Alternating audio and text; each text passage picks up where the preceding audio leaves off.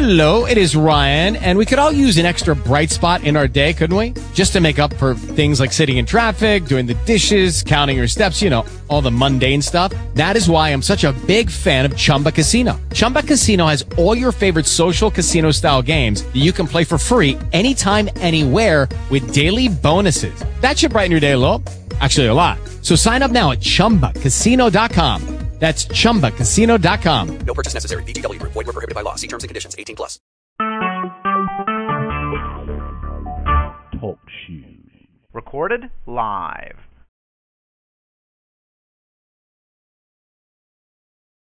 You take the family to the food court. Your wife and Pete head for tacos. You and Danny want Chinese. You look up at the menu. You look down to see what Danny wants. But you don't see Danny. Danny! Every parent knows that feeling. Imagine if you were actually abducted. To receive free Amber Alerts on your cell phone, go to wirelesamberalerts.org. A child is calling for help. Brought to you by the Ad Council. The views and opinions of Nation Talk are not necessarily the views of Talk Shoe, Jam Radio Productions, SunnyHead.com, and its sponsors. This is Nation Talk. You're listening to the Jam Radio Network with Minister Kenneth Jenkins. This is your Sunday evening forum, Nation Talk.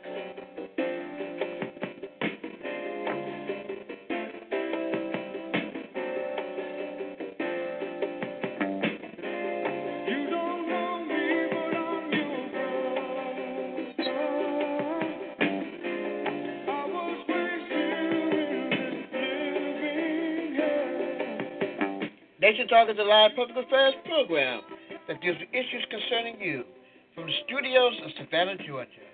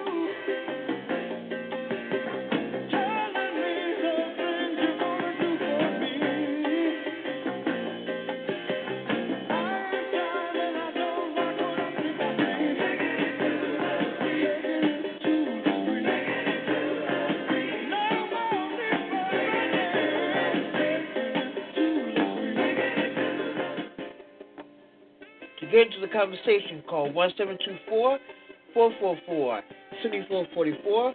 Call ID number 55519 £. That's 1-724-444-7444. Call ID number 55519 £.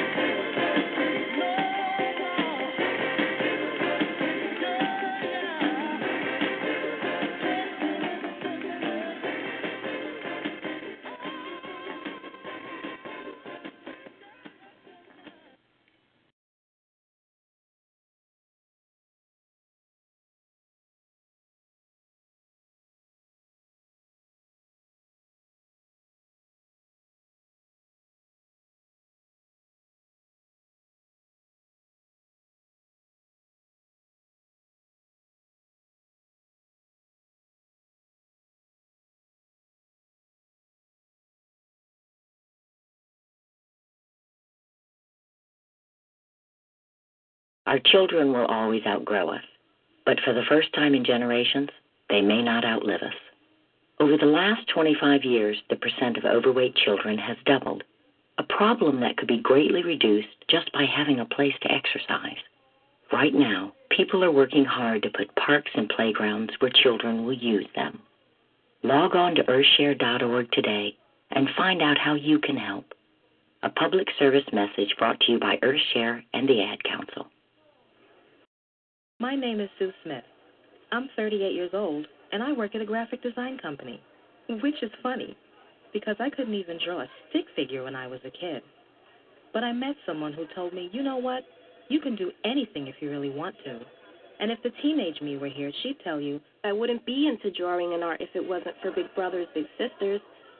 Most kids from my neighborhood don't get into art. They get into trouble. But I was lucky because my big sister showed me early on that I didn't have to be like most people. And to the young me, that meant a lot. My big sister's name is Sheila, and Sheila is the reason that this 8-year-old grows up to have an amazing job as a graphic designer.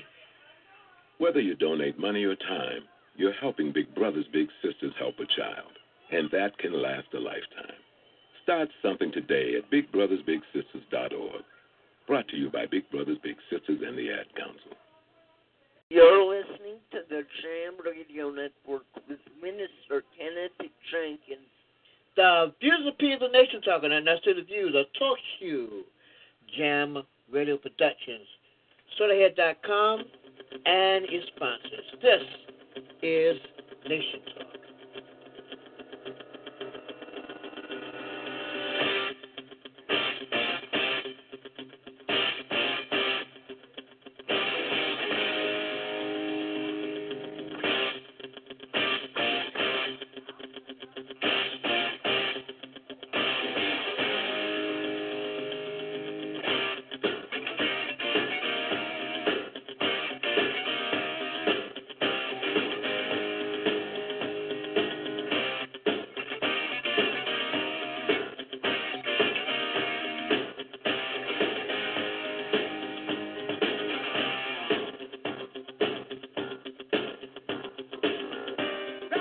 Good evening. Welcome to another Sunday evening of talk on your Sunday evening forum, Nation Talk. This week, we're going to be talking about the Trump transition. We're going to talk about a little bit about Thanksgiving and a hail and farewell to Gwen, Ifill, Leonard, Cohen, and Leon Russell.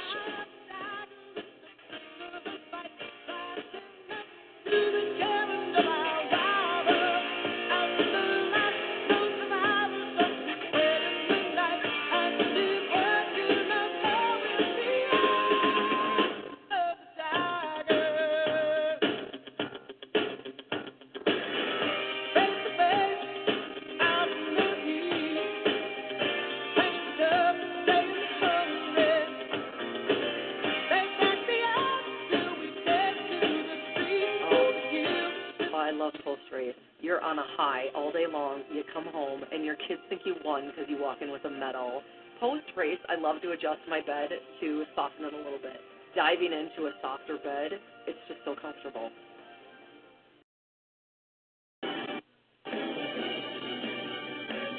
Developing tonight, important meetings all weekend for President-elect Donald Trump in New Jersey. Here with reaction and analysis to the latest transition is former U.S. Ambassador to the UN and Fox News contributor John Bolton. All right, good evening, Ambassador. Now, glad to be with you. I want to do two things with you tonight, and I hate looking in the rearview mirror, especially when it comes to President Obama.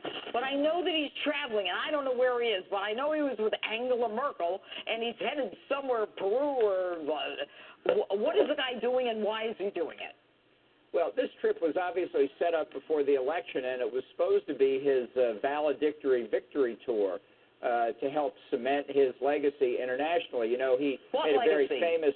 Well, I would be hard-pressed to describe it, but it's obviously not turned out the way that he planned it because those persnickety American people didn't elect Hillary Clinton. what it has emphasized, And he I took think, it personally, right? He said he was.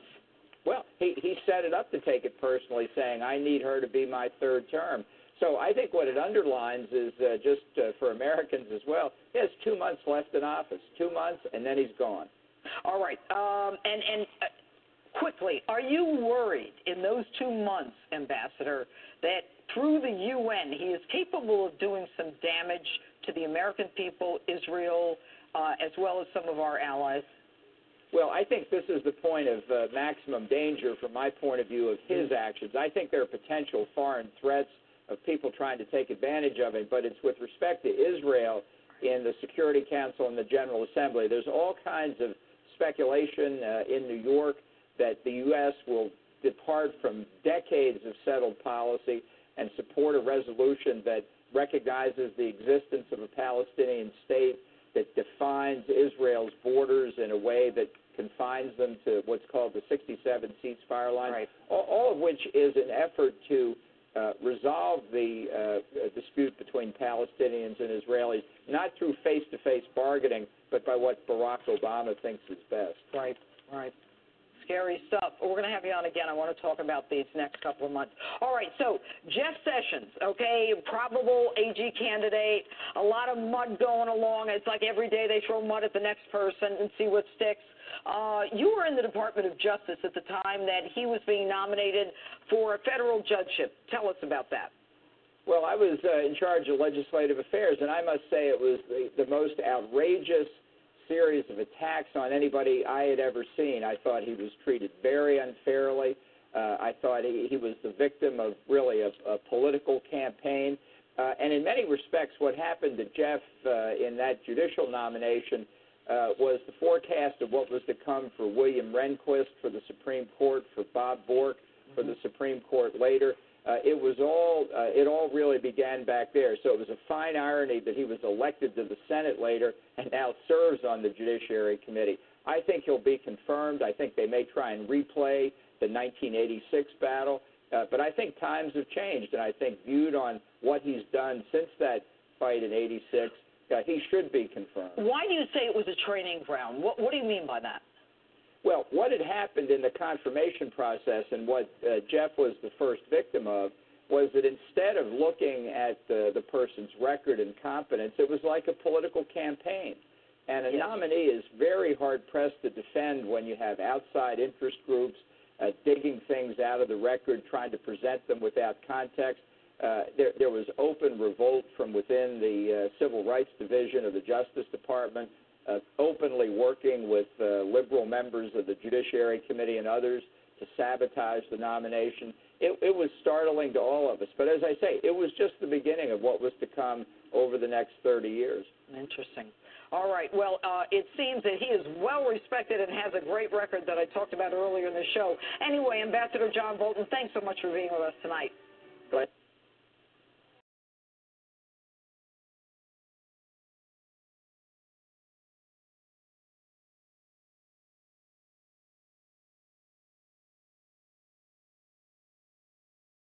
All right. Lou Reyes was the head of the presidential personnel at the end of President George W. Bush's administration. He's also a partner with Ashcroft, Sutton, and Reyes Law Firm, and we welcome him to our program right now. And we want to talk about the complexities of the presidential transition because you were in charge of a major transition, and it is something that fascinates so many of us because a transition that has to happen within a set amount of time, a short amount of time, between now and January.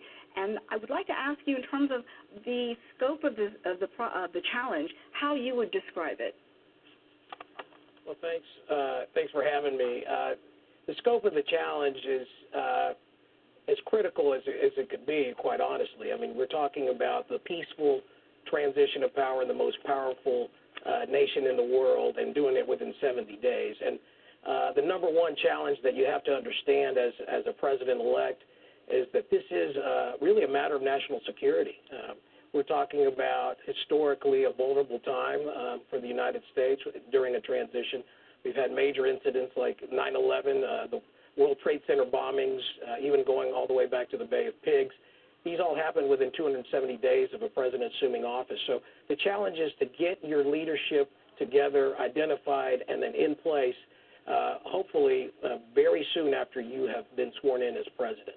It is said that your team set the gold standard for transitions, that this is something that a lot of people say is really one to behold, because you folks really worked early and you worked hard to ensure that this was going to be a smooth one for the Obama administration. Well, I'm a little biased, but I do think, and President Obama said it the other day, that the Bush transition and the Bush team was very professional and of course, graceful, even gracious is what I think the word he used. But it was a lot more than that. It was President Bush, he challenged us and basically told us to put on the best transition of all time, which is something we wanted to achieve. And so we started early. Late spring, the meetings began internally and throughout the agencies, the cabinet and the sub-cabinet.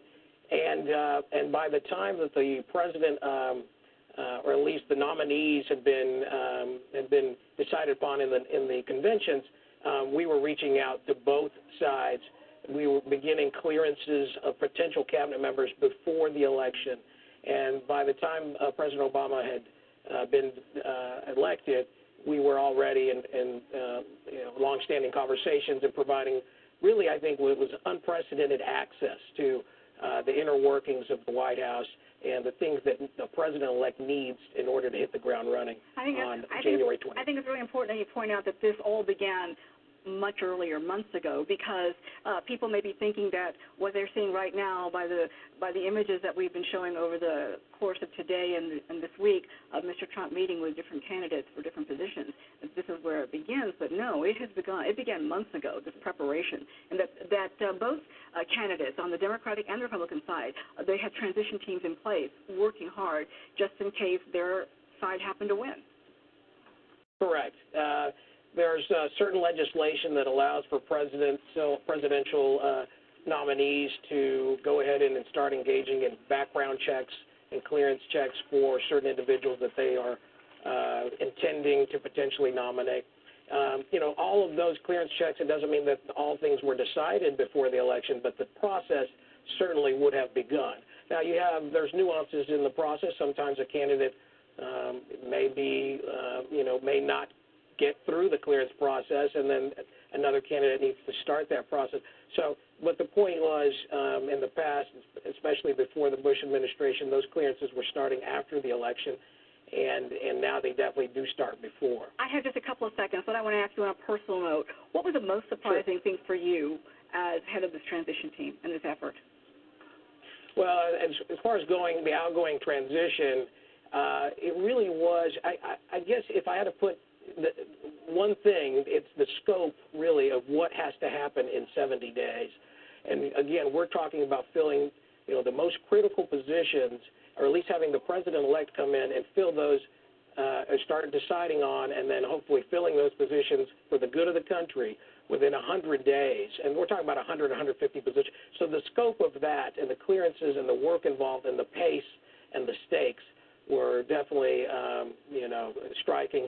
And then the other thing I think I would hate to fail to mention is there was a lot of collegiality with the Barack Obama's administration, and we worked very well together. They came in, it was very professional, and all for country first. That's wonderful, and it all appears to be so seamless. Thank you so much for joining us today. Really appreciate your insights. Thanks for having me.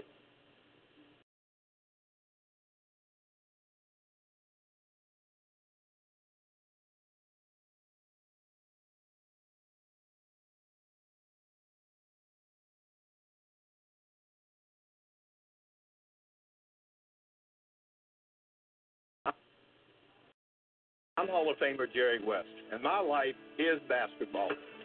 But that doesn't stop my AFib from leaving me at a high risk. I wouldn't advise them to be silent. What I would advise, elections matter, voting matters, organizing matters. If Republicans go to Washington and we don't deliver on what we promised, I think we'll be looking at pitchforks and torches in the street, and quite rightly. And that can't happen.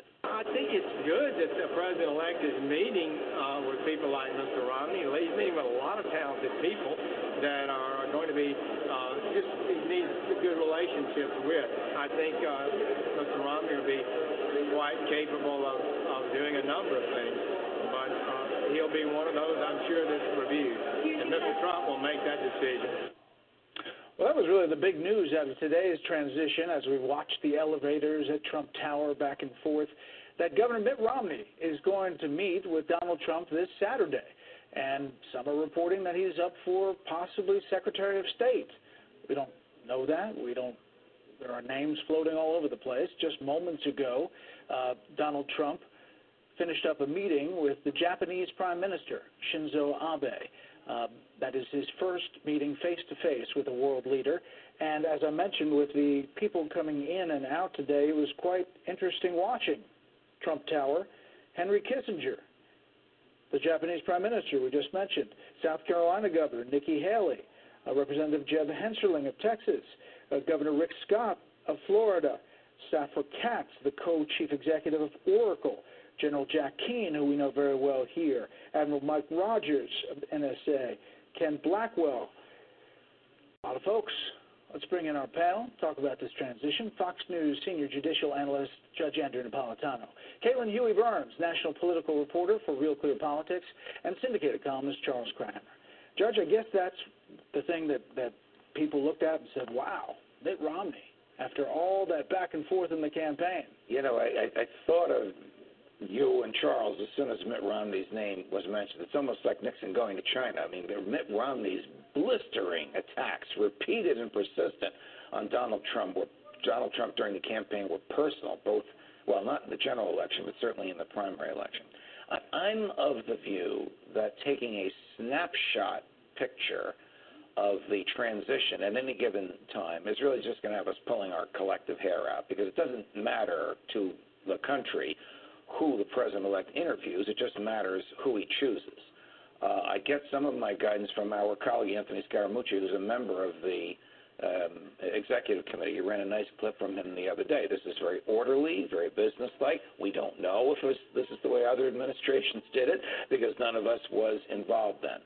But if some of the names that are being touted end up on the cabinet, we might not be getting, for example, at state, the foreign policy changes that Donald Trump promised and on which he was elected.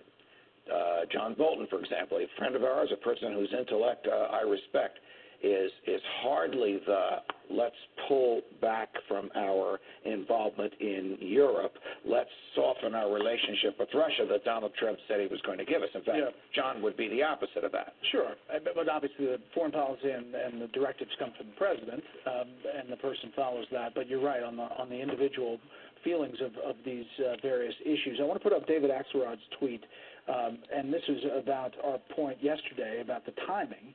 David Axelrod, obviously former advisor to President Obama and his campaign before that. We hadn't made any major appointments at this point in 2008. Lots of reasons to be concerned about real Donald Trump's transition, but the pace of the announcements is not one of them. We hadn't made any major appointments. I don't remember being criticized for it. Caitlin. Well, one thing to consider with this Trump transition is that, first of all, the Trump campaign didn't necessarily expect to win. And so this provides more of a pressure point in choosing these next folks. The other point is that he ran as an outsider. He ran as a businessman. He ran as someone who will clean up kind of the traditional ways of doing things. So that requires a different kind of vetting process, I think, for some of these folks. To the judge's point, he made lots of promises on foreign policy, on tax policy, and those sorts of things. So using that framework to vet some of these folks is important. The big question I have is whether he is wanting to bring people in who opposed him. Mitt Romney, team of rivals. Exactly, a team of rivals, or whether we know Trump is very loyal to that group that's surrounding him right now. Whether he maintains loyalty over rivals remains to be seen exactly. Yeah, and the definite facts on this are tough to pin down because you have people on the inside throwing names all over the place. And, you say they're being considered, but you don't know where the president-elect's head really is. I want to put up this statement about Jeff Sessions from the Trump team. While nothing has been finalized and he is still talking with others as he forms his cabinet, the president-elect has been unbelievably impressed with Senator Sessions and his phenomenal record as Alabama's Attorney General and U.S. Attorney. It is no wonder the people of Alabama reelected him without opposition. Now, I read into that a couple of things. One, he could be Attorney General.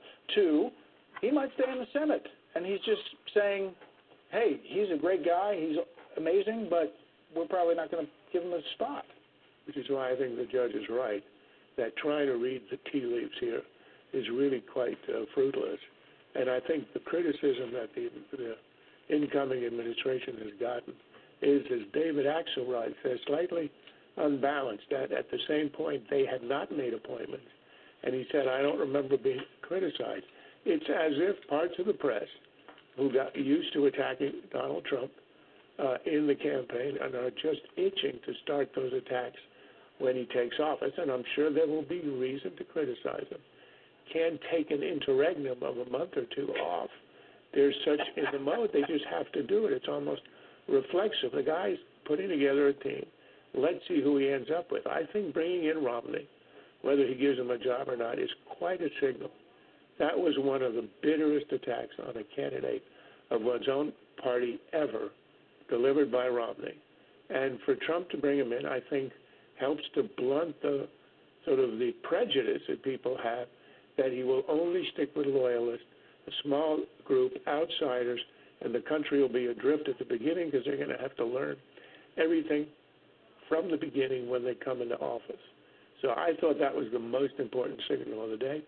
And, of course, bringing in Henry Kissinger, he's a visitor of foreign policy. You really can't be sworn into office unless you've met Henry Kissinger. I think it's in the Constitution. He's a true brain on foreign policy. I'm not going to go through the litany, Judge, of the Mitt Romney tweets or the sound bites through the campaign. Well, Charles is right. It was about as harsh as you can imagine. But for Donald Trump to get to the point where he's meeting with Mitt Romney and possibly even considering a position, Donald Trump, who does not forget, I'm not sure if he forgives, but he usually remembers somebody who didn't stand with him, that seemed like the news of the day. And for Mitt Romney to agree to come to Donald Trump, whatever is in Governor Romney's mind, I think it's extraordinary. And perhaps it will show what Donald Trump promised us, and not everyone believed, that once he is elected, you will see a more presidential Donald Trump, a person who can wrap his arms around those who never would have thought they'd want to be in the same room with him. One person who was running the transition was Governor Chris Christie. Take a listen to this. I have every intention of serving out my full term as governor. I've said that from the beginning. And I have no reason to believe, as we stand here today, that I will do anything other than serve out my full term as governor. Boy, it started, he was running the transition. Then Mike Pence, the vice president-elect, was put in charge. Now it doesn't seem like Chris Christie is getting perhaps anything. Right, and it's especially remarkable because Christie was one of the earlier former rivals to come out and endorse Donald Trump and took a lot of his own political capital, sacrificed a lot of his own political capital to do so. Of course, we've seen the reports of the Kushner tension with Governor Christie. We also know that Christie Well, just rewind. Jared Kushner is the son-in-law married to Ivanka, and his father was put in jail by then U.S. Attorney Chris Christie. Very questionable prosecution. Very questionable. In addition, of course, Christie is facing his own controversies over Bridgegate. And the other thing, though, to remember about Donald Trump is he's someone, as if we take his businesses, he's someone that knows and wants to delegate. So I think that puts extra pressure on some of these picks because these are people who are going to be perhaps more involved than before. Vice President-to-be Mike Pence is a good example of that. He was on Capitol Hill today meeting with lawmakers. He's going to play a really key role, not only as the traditional liaison to the Capitol, but also in terms of really guiding and governing. He's one of the few people on this team that has that real experience. Now maybe Cheney-esque, Charles. Hey, look. We're going to return with more of Nation Talk here on Talk Show and Jam Radio. Good evening to you and yours.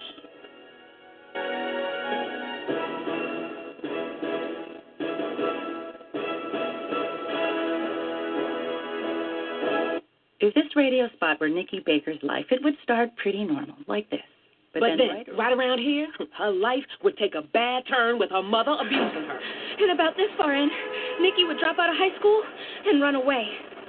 Here, she'd be forced to work 2 jobs, struggling to support herself and her daughter. She'd feel stuck. But then she'd decide to earn her GED diploma.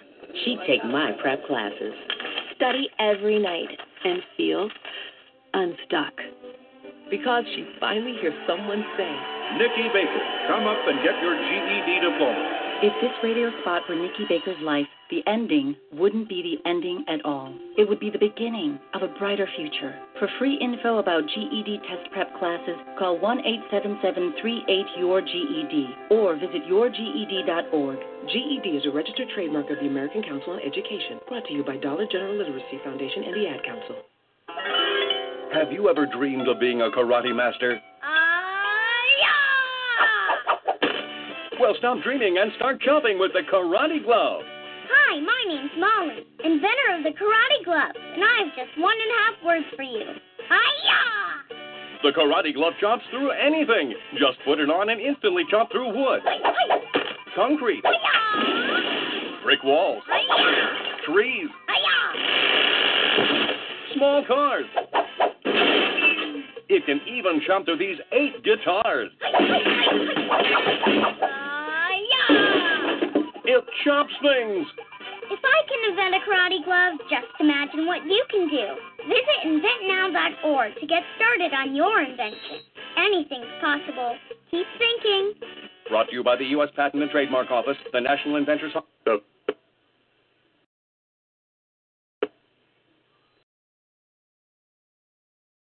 The First Amendment reads, "The people shall not be deprived of their right to speak."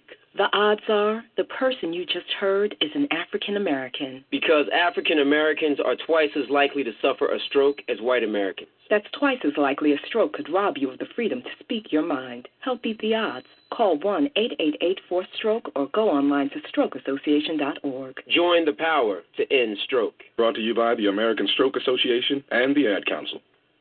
You're listening to the Jam Radio Network with Minister Kenneth Jenkins. The views and opinions of Nation Talk are not necessarily the views of Talk Show, Jam Radio Productions, Sonet.com, and sponsors. This is Nation Talk. Just a girl, what you wanted to be. She's the city that you see. I wanna be famous, a star on the street. But you can do something in between. Baby, you can try. Yes, I'm gonna be a star. Baby, you can try. And baby, love you.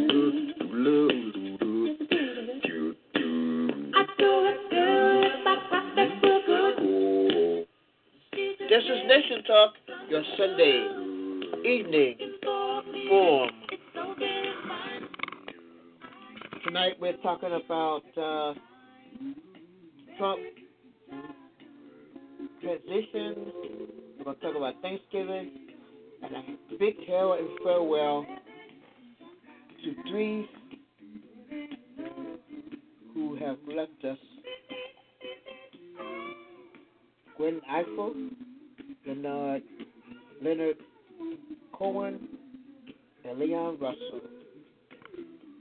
We're at the bottom of the hour as we speak. And we got Brother Mike on as usual. Hey. Hey, Mike. Hey, how you doing? I'm good. I used the phone because my internet went out. Oh, goodness. Yeah, that's what I say, but that's all right. I can hear you. Okay, good. We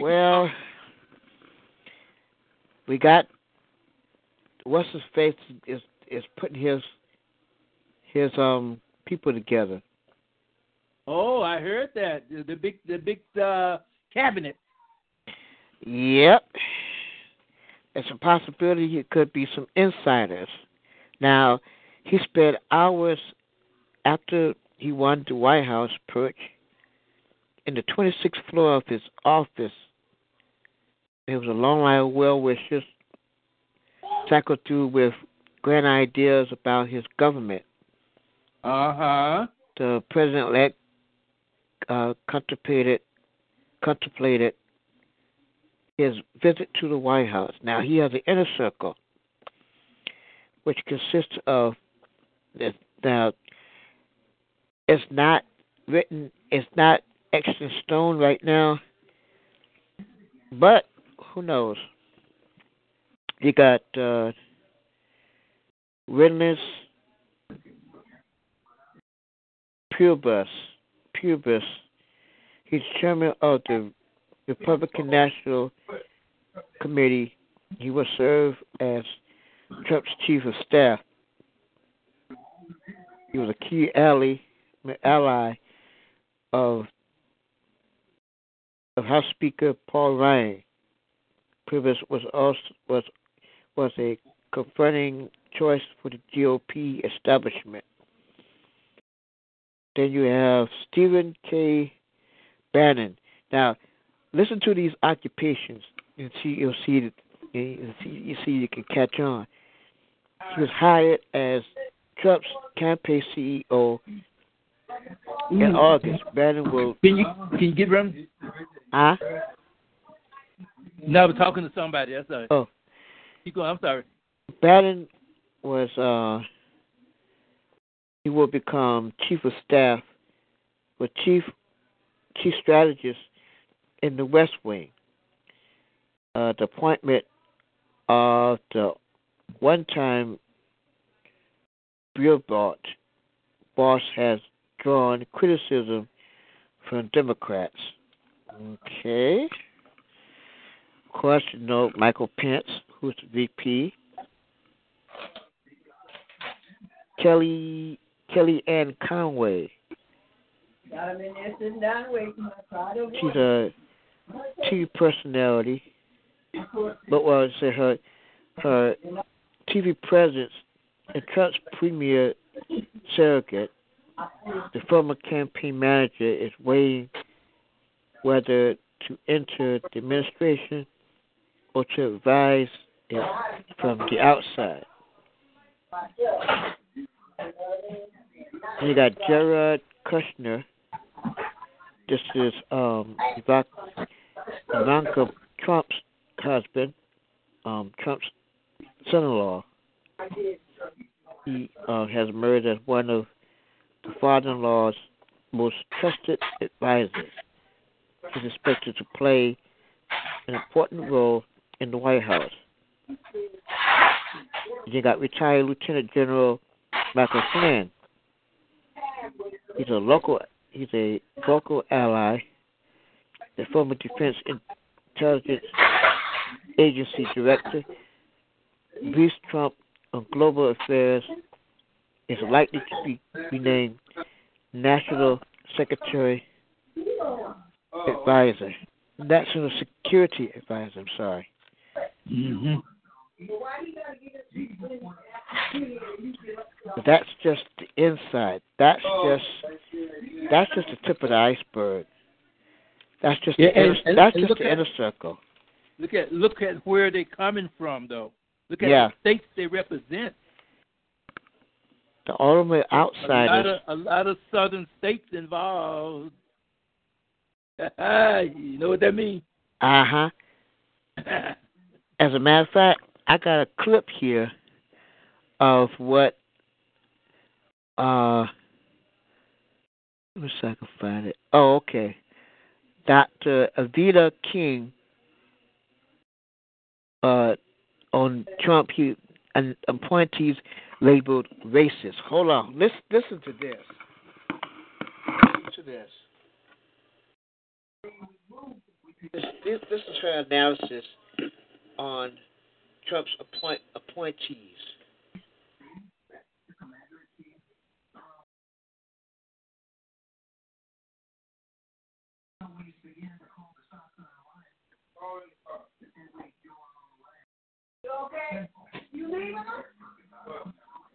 Hello?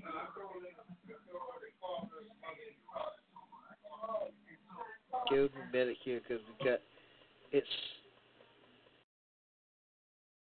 kind of slow bit.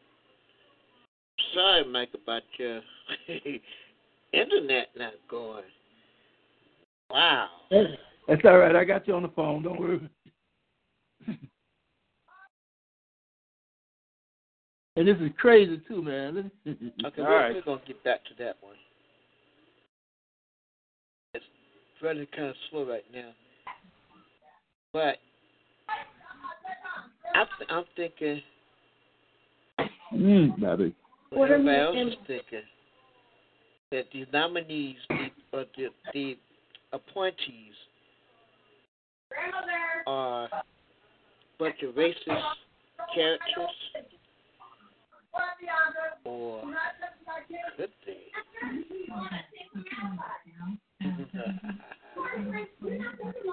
That's the thing. Don't know.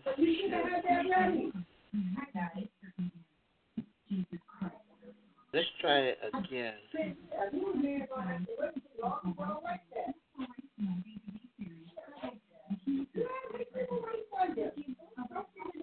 try it again.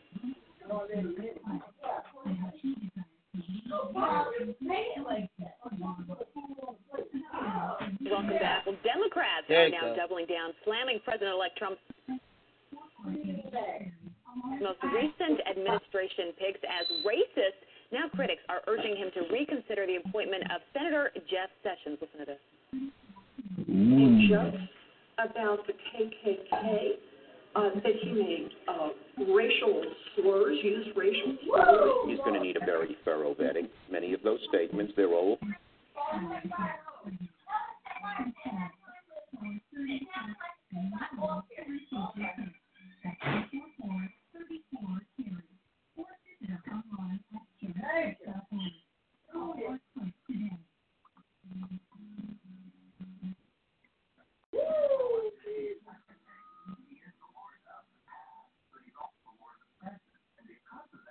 Democrats are now doubling down, slamming President-elect Trump's most recent administration picks as racist. Now critics are urging him to reconsider the appointment of Senator Jeff Sessions. Listen to this. He made jokes about the KKK, that he made racial slurs, used racial slurs. He's going to need a very thorough vetting. Many of those statements, they're old, but they're still troubling. He pushes out Sessions, who is, the most troubling member of the U.S. Senate when it comes to race. If he was not good enough to be a federal judge interpreting the law, how then is he good enough to be Attorney General actually enforcing the law? All right, well, here to weigh in is Fox News contributor and the niece of Martin Luther King Jr., Dr. Alveda King. Doctor, good to see you this morning. Good morning. How are you? And good. All of our viewers, good morning. Good morning. So you just saw that clip we played. We've heard from the media now, members of the Democratic Party, throwing around the racist term almost like it's nothing. What do you make of that? Well, we here in America have brains. We can think. We can investigate for ourselves. Playing the race card used to work because nobody could find out the truth behind the matter.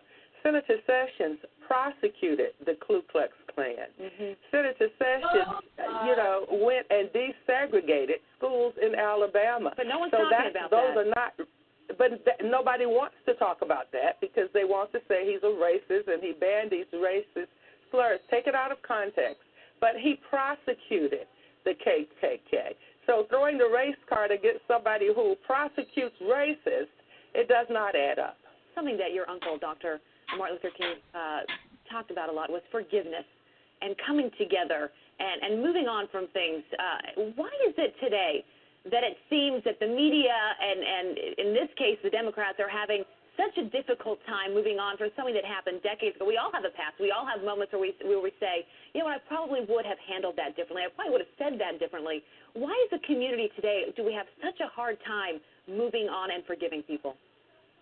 I was an activist in the 20th century, in the 1960s. I was a youth activist and organizer. My dad, Reverend A.D. King, my uncle, Dr. Martin Luther King Jr., taught me very well, and my granddad, Daddy King. Now, George Wallace, during those times, was one of the most racist people in our history. And yet, through love, through communication, and through resisting nonviolently, George Wallace repented. And I believe the heart of the servant leader can draw that out of anybody. So that's why I'm even looking at Mr. Trump, his administration, his choices. You know, what would Jesus do? What can I say that will heal?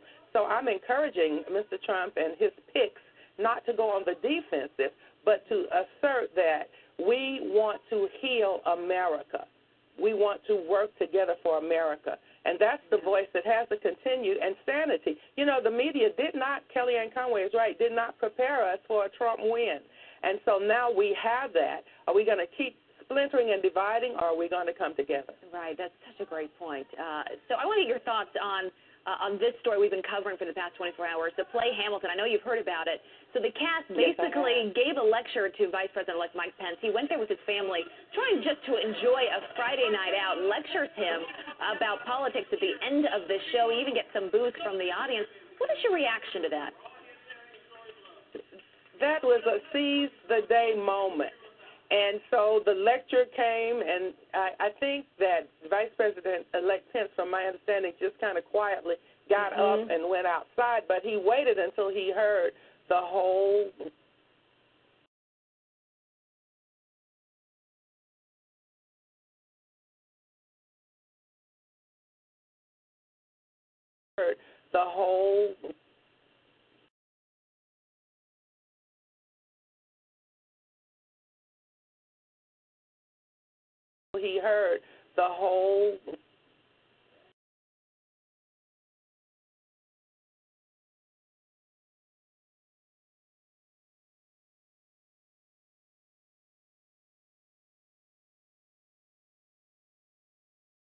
Okay, well,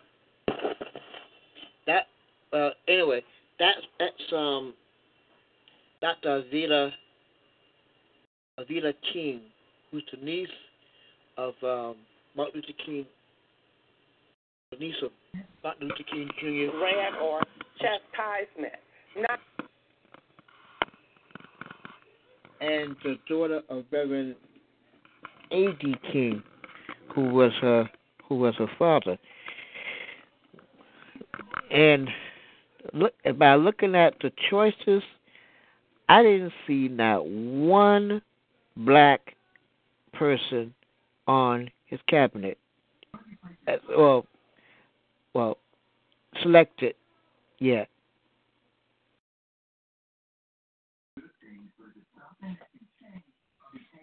Didn't Ben Carson withdraw? I believe, yeah, he did. So he did have one black person, but yeah, all right, I'm gonna leave that alone. Yeah, that was a fish that got away. Yeah, a big fish. So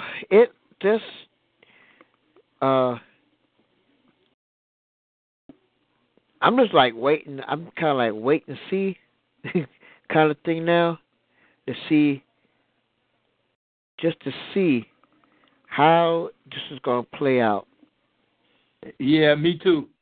But then Ifill King was saying that even though a person that could be a racist, but yet and still he prosecuted the Ku Klux Klan, but that's another story we have to really look at too.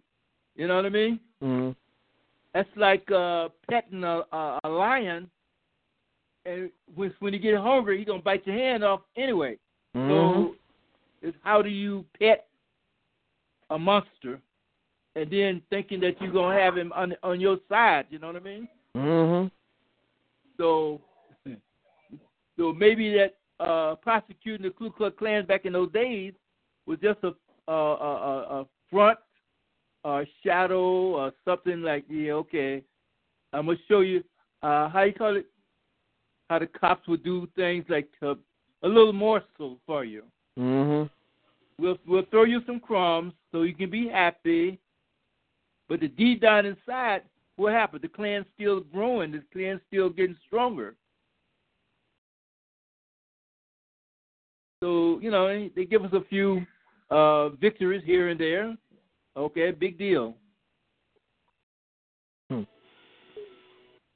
So, anyway, we'll see. Yep, that's how it is right now. Everything's like a wait and see thing. And see how it's just going to play. How the heck this is going to play out. And like I said, I'm waiting to see how. Oh, you got your internet back. Oh, cool. But it's more like a wait and see thing. We're almost at the top of the hour. This is Nation Talk.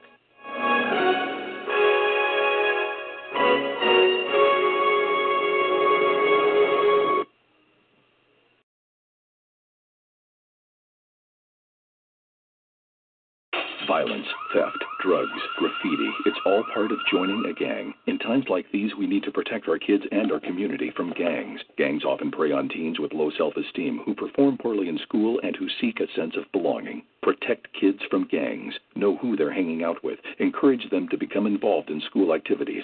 Give kids a positive alternative to gangs. To learn more, visit ncpc.org or contact your local law enforcement agency. A message from the U.S. Department of Justice, National Crime Prevention Council, and the Ad Council. The First Amendment reads, "The people shall not be deprived of their right to speak." The odds are the person you just heard is an African American. Because African Americans are twice as likely to suffer a stroke as white Americans. That's twice as likely a stroke could rob you of the freedom to speak your mind. Help beat the odds. Call 1-888-4STROKE or go online to strokeassociation.org. Join the power to end stroke. Brought to you by the American Stroke Association and the Ad Council.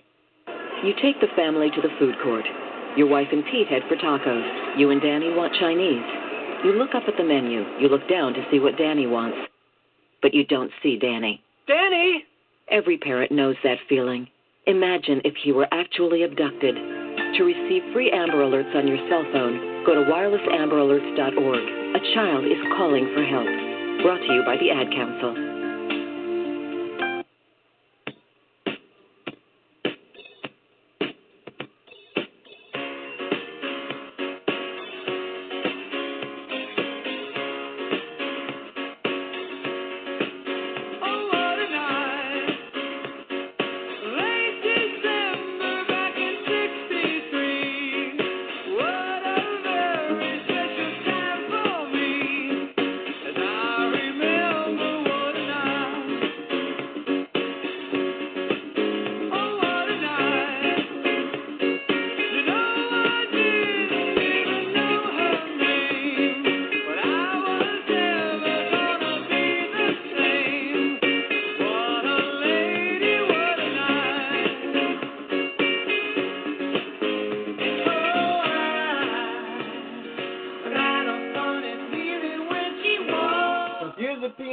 Talking that necessary views of Talk Shoes, GetReadyProductions.com and sponsors. You're listening to Nation Talk. We'll be back right after this.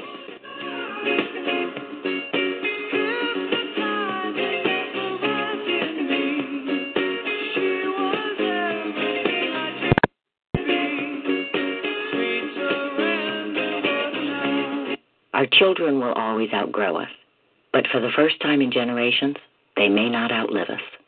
Over the last 25 years, the percent of overweight children has doubled, a problem that could be greatly reduced just by having a place to exercise. Right now, people are working hard to put parks and playgrounds where children will use them. Log on to earthshare.org today and find out how you can help.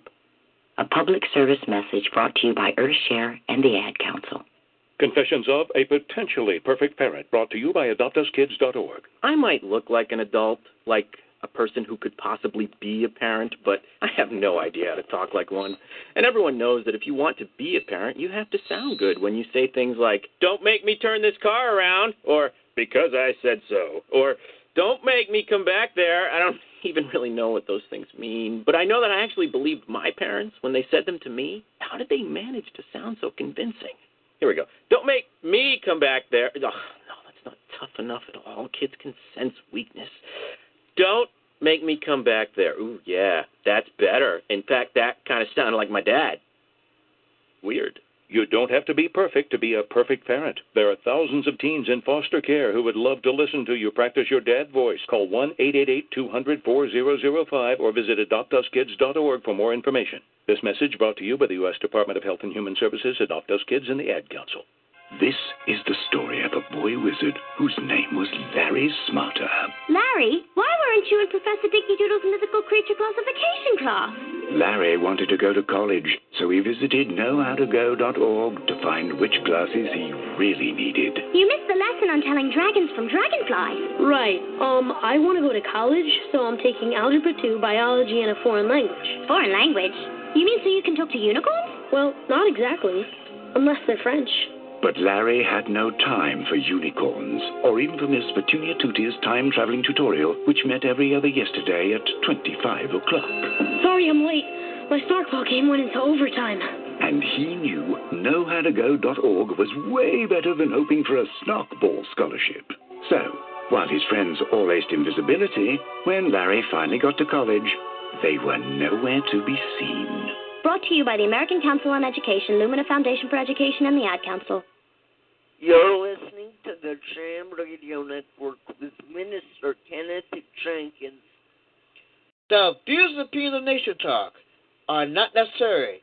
The views and opinions of Nation of Talk Show, Generated Productions, Twitter.com, and the sponsors. This is Nation Talk, your Sunday evening forum.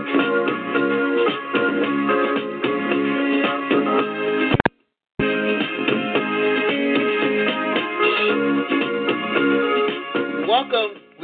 We're about at the top of the hour, and in a few more days, it's going to be Thanksgiving. So, want to know, what are your plans for Thanksgiving? I would like to know. In the meantime, here's a little something to kind of get you in the mood for it. What's better than getting 25% off your next prescription of Viagra? How about getting 50% off your next 3 prescriptions of Viagra? Click to see if you're eligible and learn more about Viagra at Viagra.com. Or text 50% off to 37500. Now, that wasn't my idea. Oh. Hey, I can't control that one. Okay, you guys, can I have your attention? First, just so I don't have to tell you all individually, because I know you're all going to ask, yes, everything in this house is from Pure One, okay, everything. Second, and this is slightly more important, my brother Paul got special holiday leave from the military, and he's going to be here tonight for Thanksgiving dinner. Oh, that's amazing. Wow. Yeah, hold on, it gets better. We didn't tell Mom. She has no idea. We're going to surprise her. Oh.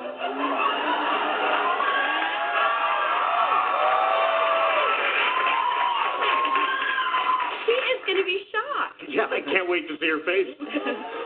My. This was a great idea. What do you need us to do? Well, we have the whole thing planned out. My God! It's a surprise! And there's a plan? She doesn't know it? Sue, are you all right? Oh, God. I just love surprises. So freaking effing excited. Okay. Paul's waiting right now at our neighbor's house. As soon as Mom is here, I'll text him to come in and surprise her. Sue?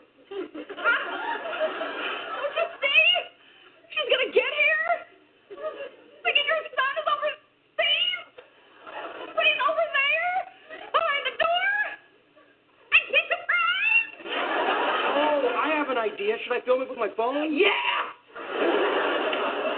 Okay, well, anyway, I thought after Mom gets here, we'll start eating, and then Paul... Oh, God, what am I eating? Corn? Tell me, is it Sue! Everyone's excited, but we have to keep it together. Yeah, when Mom gets here, we can't act like anything out of the ordinary is happening. Everybody just has to act natural. Can you do that, Sue? Natural, yes. Yes. I'll just look at my hands. I don't know. I think my legs are locking up. Now look around.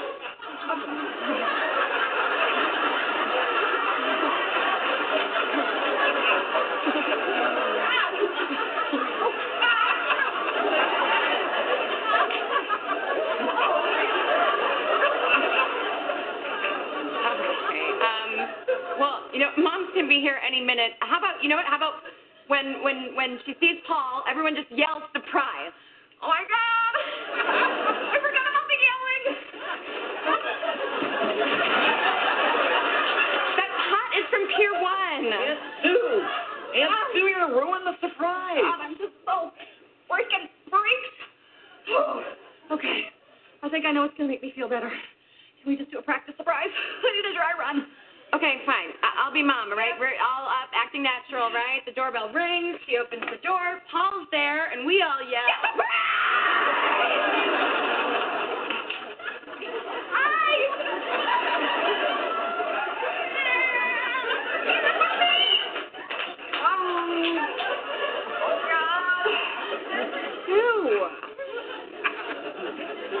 Oh, that's her. That's her. She's coming. Okay, everyone be calm. By everyone, I mean Sue.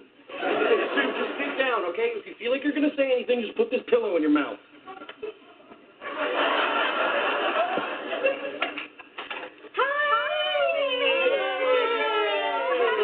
Thanksgiving, everyone. Am I the last one here? Mm-hmm. Yeah.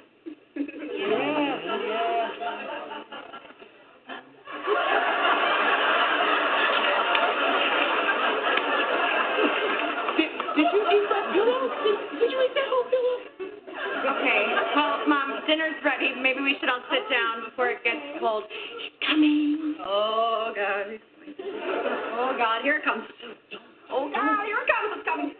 Someone's coming. No, they're not. Ding dong. Who's there? Yeah, camouflage. Oh, God. Army. What? No, Paul. Yeah. Wait, did she say something about Paul? No. Oh. That's what can that be?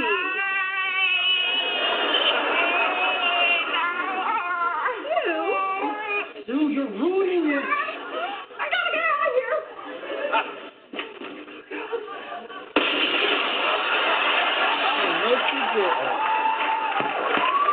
Oh, no, she didn't. Oh, my goodness. Paul, you're here.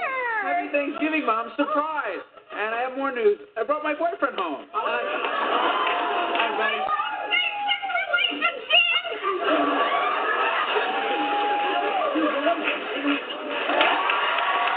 Now, how you would like that to happen on a Thanksgiving?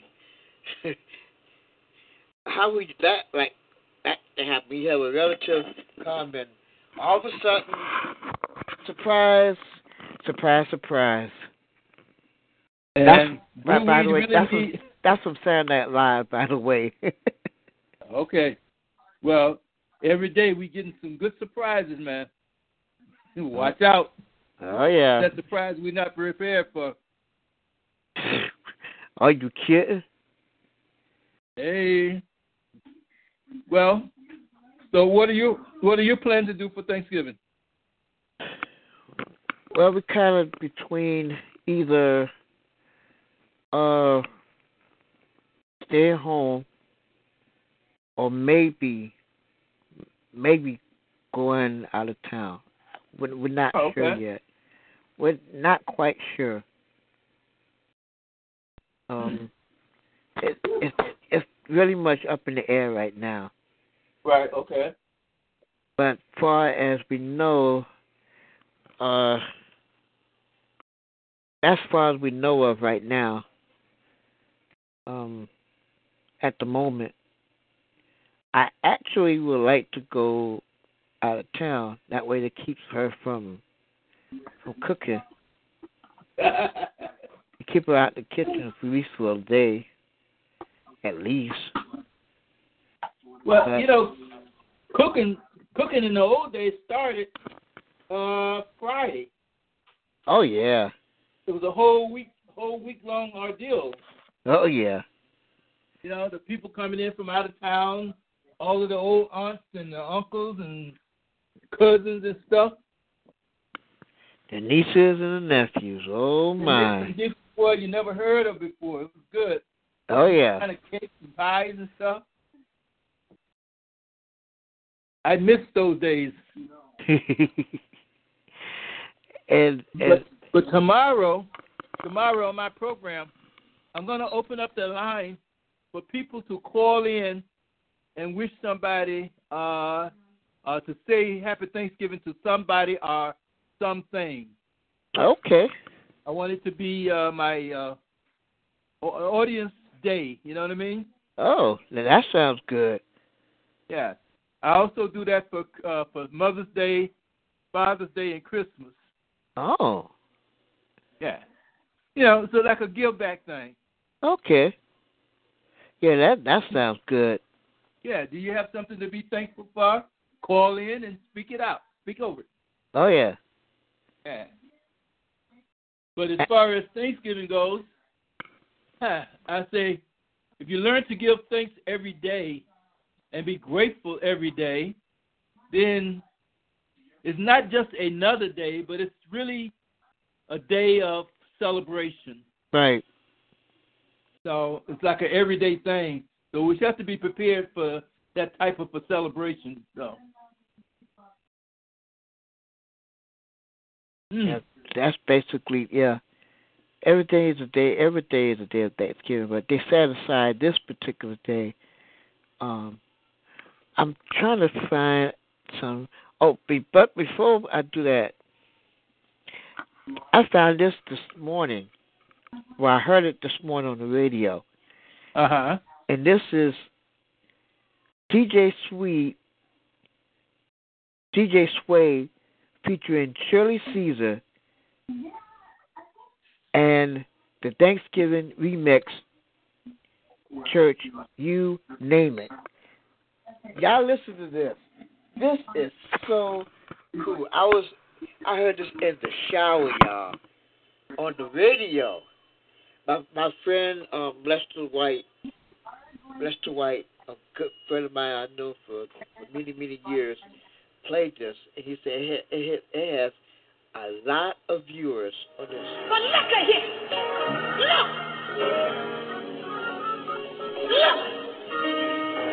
I got beans, cream, potatoes, tomatoes, lamb, ram, raw, beans, cream, potatoes, tomatoes, chicken, turkey, beans, cream, potatoes, tomatoes, lamb, ram, raw, beans, cream, potatoes, tomatoes, chicken, turkey, beans, cream, potatoes, tomatoes, lamb, ram, raw, beans, cream, potatoes, tomatoes, chicken, turkey, beans, cream, potatoes, tomatoes, beans, cream, potatoes, tomatoes, beans, cream, potatoes, cream, potatoes, tomatoes, chicken, turkey, beans, cream, potatoes, tomatoes, chicken, turkey. You made it! You made it! You made it! You made it! Go, girl! That was beautiful. It has 260,000 viewers. Beautiful. That's my girl Shirley, boy. Oh yeah, and she's being named she's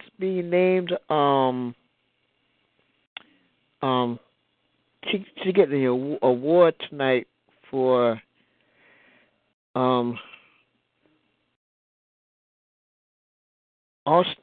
All-State Gospel Fest tonight. That's the jam there. That's the new Thanksgiving jam. That's a real Thanksgiving jam. Old days. Hey, that's the old school. Oh yeah. Potatoes and everything. All right. Green potatoes, tomatoes, lamb, raw, beans, green potatoes, tomatoes, chicken, turkey, beans, green potatoes, tomatoes, lamb,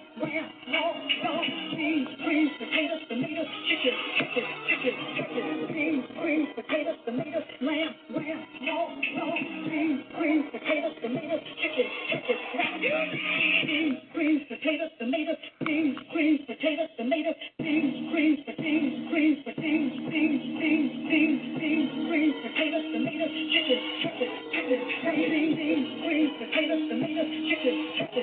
Remind me to watch that. Go on, girl. Hey, Skinner, I got to Yeah. ask you one question before we get too far into the good stuff about Thanksgiving.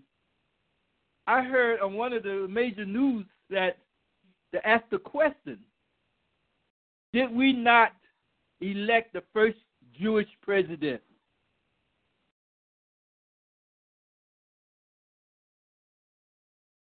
Jewish president? Did I just hear that? I don't know about that. Well, after all, Hitler was a Jew too, you know.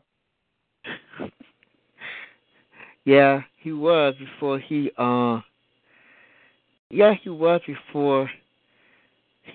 turned. He became a monster. Yep. So, you never know. Most rich people are money people. You know what? It's something to think about, but then again, it doesn't really matter. But I was just thought about that when I saw this on one of the news things. It wouldn't surprise me. It wouldn't surprise me either. You know what I mean? It would not. It would not surprise me at all because let's see, what does it say? 70 years old, American, 5'4", married 1, 2, 3 times. His assortment of kids. I'm trying to see if they got.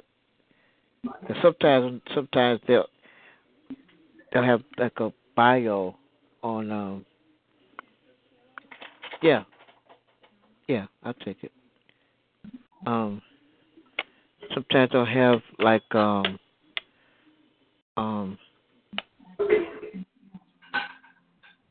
looking that up now to see if they got anything on him. Well, they got something on him, but I'm just wondering if they have. Yeah, you got to go to the parents or the third generation. Okay, I'm looking at Wikipedia because Wikipedia has they tell you all they give you pretty much that. Let's see, born and raised in New York, blah blah blah. What area? Jamaican Queens. All right. Let's see. Okay, here it is. Okay. Trump is a German ancestry on his father's side. When families gather. And things gather. This is getting.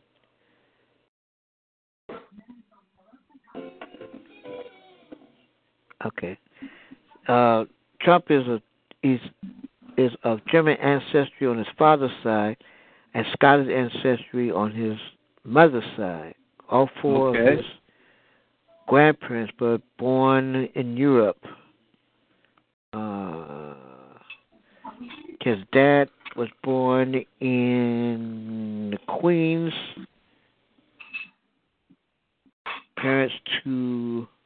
Their parents from Karlstadt, Germany.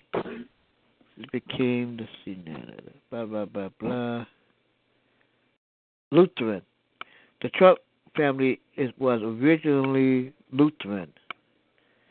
Trump's parents belonged to the Reformed Church in America. but he is like Jewish. No, I'm sorry, Swedish, German, Swedish, and ancestry. Yeah. Oh, okay. Well, how you said, you never know. That little couple of percentage in there somewhere could be. yeah. You never can tell. It's you never can tell.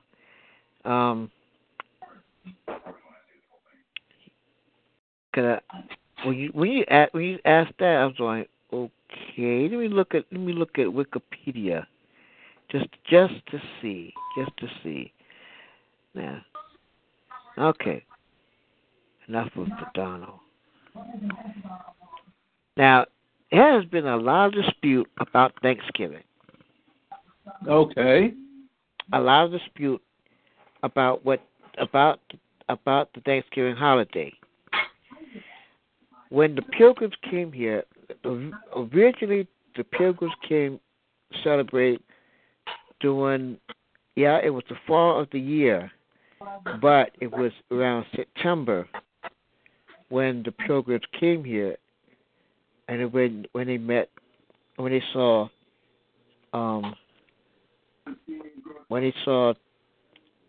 the Native Americans that was already here.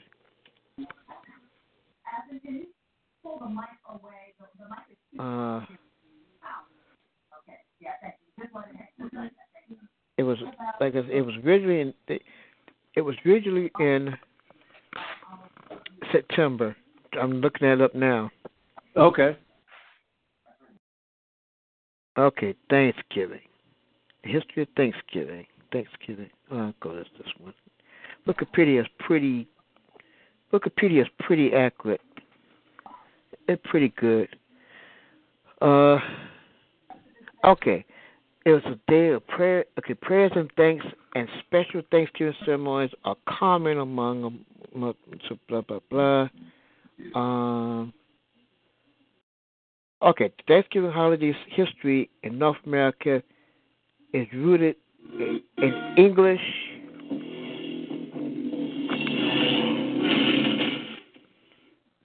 and pop-ups.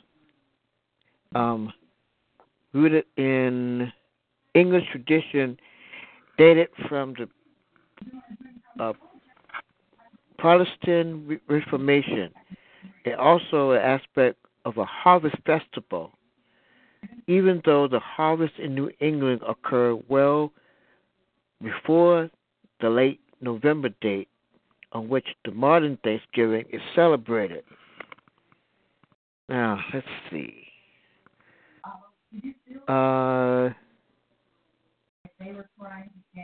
Okay, the United States.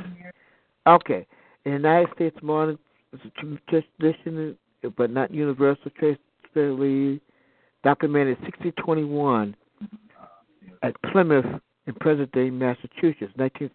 In 1621, Pilgrim Feast and Thanksgiving was prompted by a good harvest. Pilgrims and Puritans who began immigrating from England in the 1620s and 1630s carried the tradition of days of fasting and days of Thanksgiving, which with them to New England. Several days of Thanksgiving were held in early New England history that have been identified as the first Thanksgiving, including Pilgrim's holiday in Plymouth, which is Plymouth, Massachusetts, in 1621 and 1623, and Puritan holiday Boston in 1631.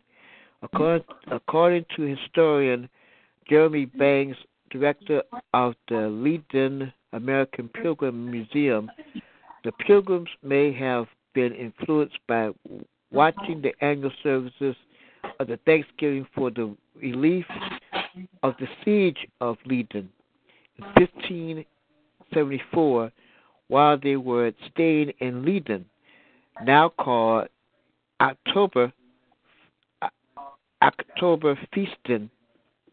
Leiden Autumn Thanksgiving, celebrated in 1617, was the occasion for Centurion disturbance that appears to have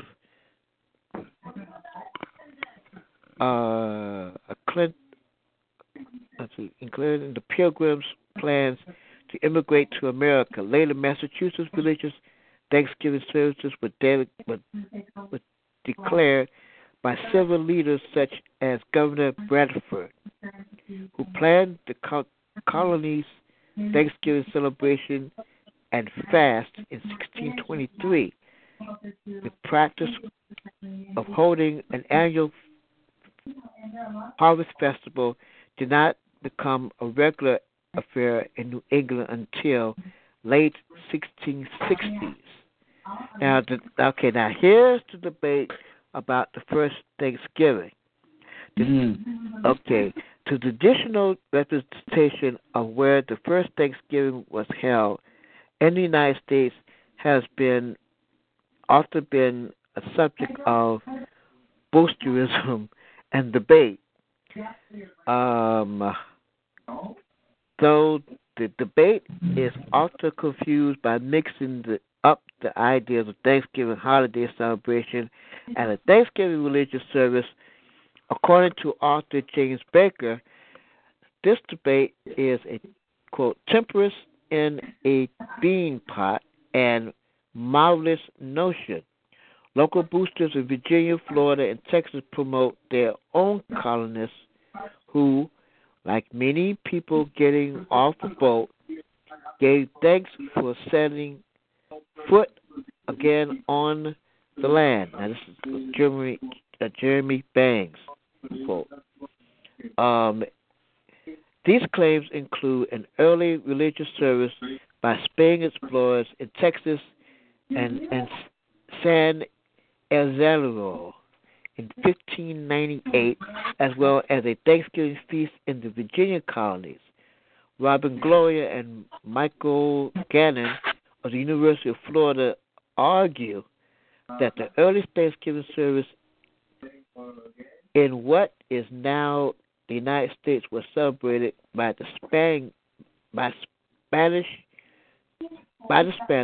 on September 8th, 1565, in what is now St. Augustine, Florida.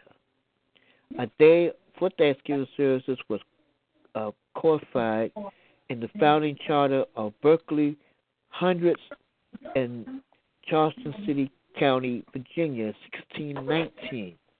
According to Baker, historically, none of these had any influence over the evolution of the modern United States holiday. The American holiday's true origin was the New England Calvinist Thanksgiving, never coupled with a Sabbath meeting. The Puritans'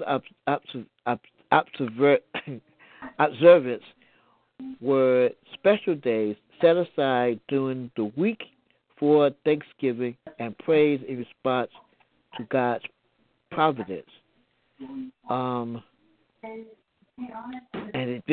Plus, there's been also some other arguments about when the Pilgrims came here, and when the Pilgrims came here and they traded with the Native Americans, and they're up in here that they kill off. They was killing off Native Americans. It's been a whole lot of other stories that I've been hearing about, which I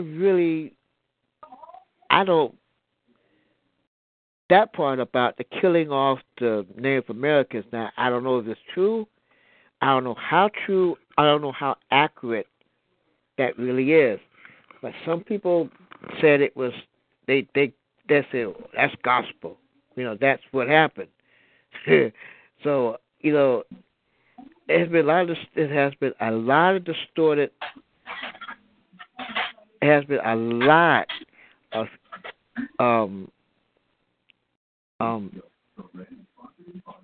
distorted stories about Thanksgiving.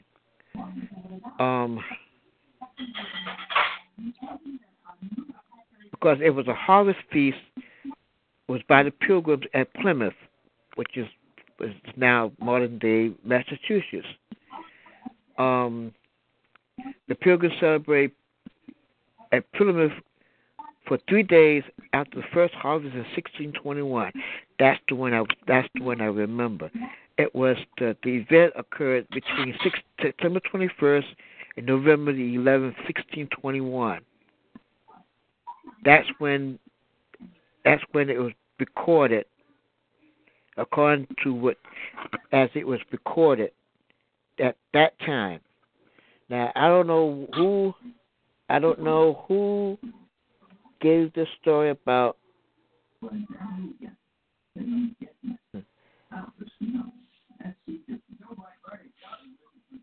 I don't know who started that fire about that, but I've been hearing about that for a long time. It's been it was a massacre or something, and they killed off Native Americans.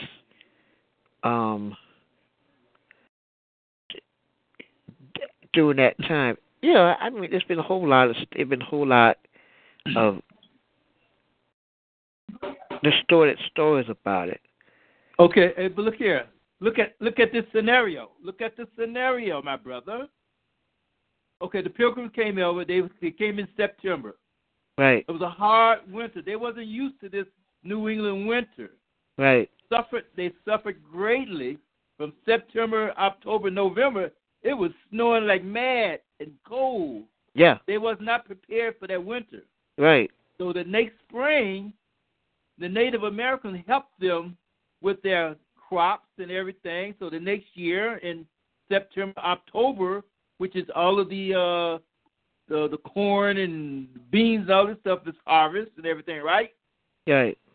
So they had a festival, a feast. Now, look at traditional how we treat each other. We're so nice and good and helping each other. But then after we get on our feet, okay, I don't need you no more. You are a nuisance to me.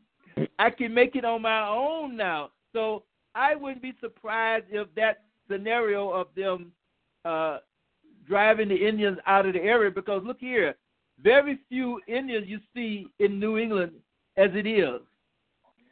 Especially like, New York, the Indians were fighting each other.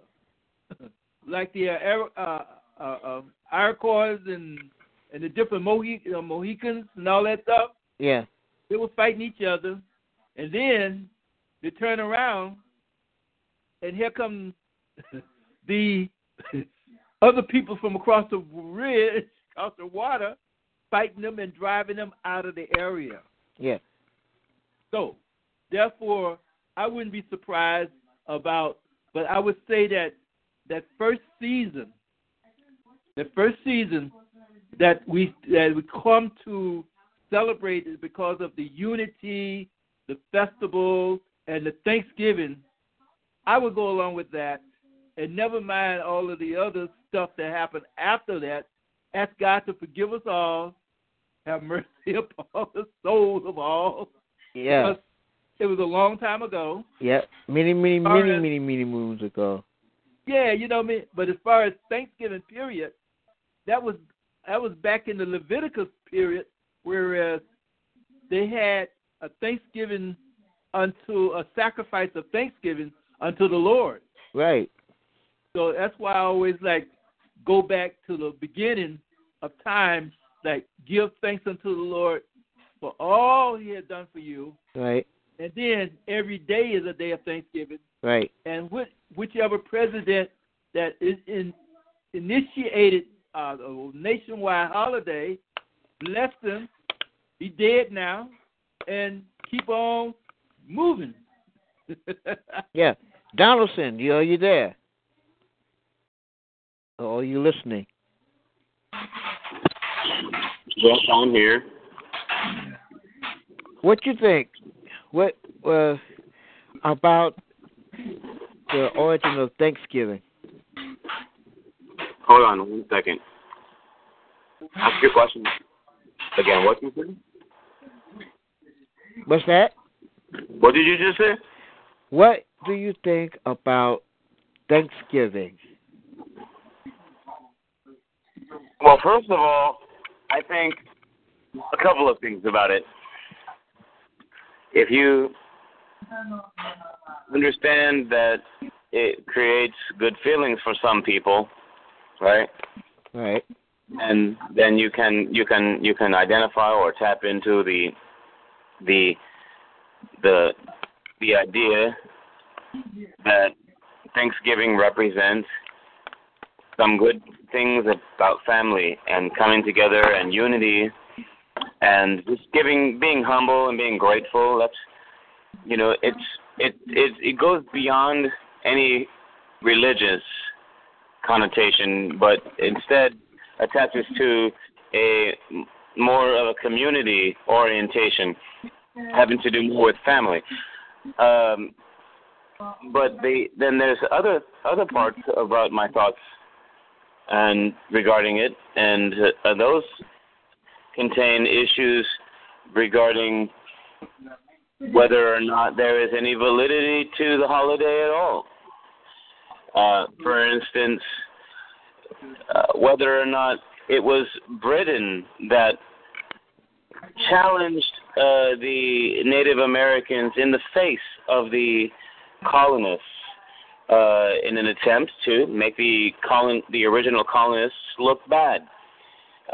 As Britain was involved in attempting to overthrow what was happening here from the very beginning.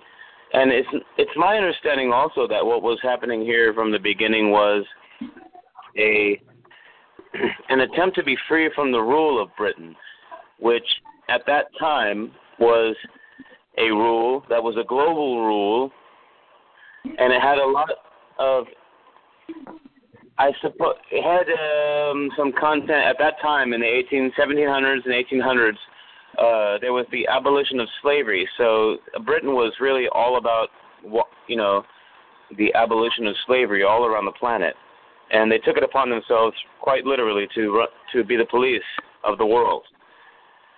And because, America's founding was around the same time, one can't help but think that because of the British abolishing slavery, that America itself was formed to be the land of the free and home of the brave. The brave, in what respect?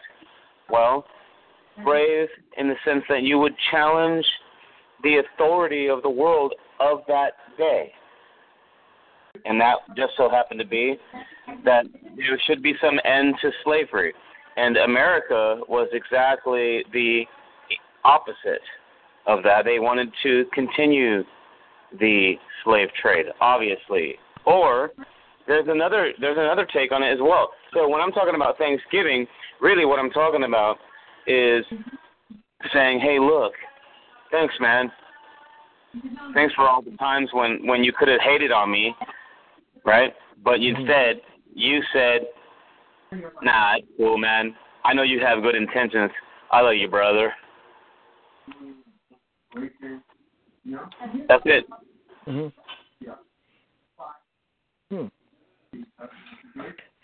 Everybody has their own, and everybody has their own interpretation of Thanksgiving. All of y'all right. It is a day of coming together. That's the real reason for Thanksgiving. Sharing a meal. Fellowship. let's put it that way, fellowship. Fellowshipping together, family, friends, acquaintances, getting together and enjoying each other for the day. Of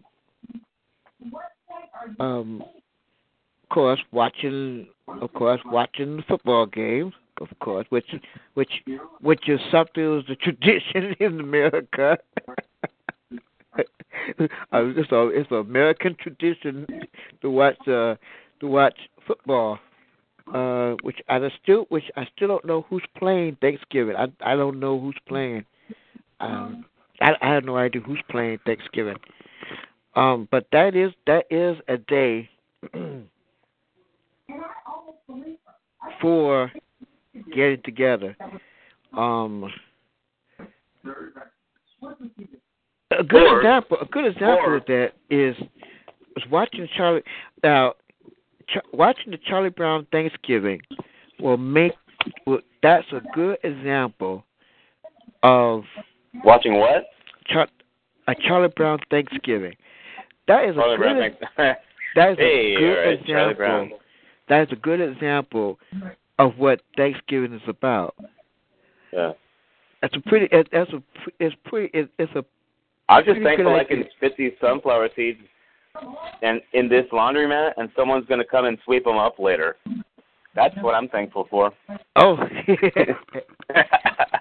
See, Donaldson, honestly, my life is so free.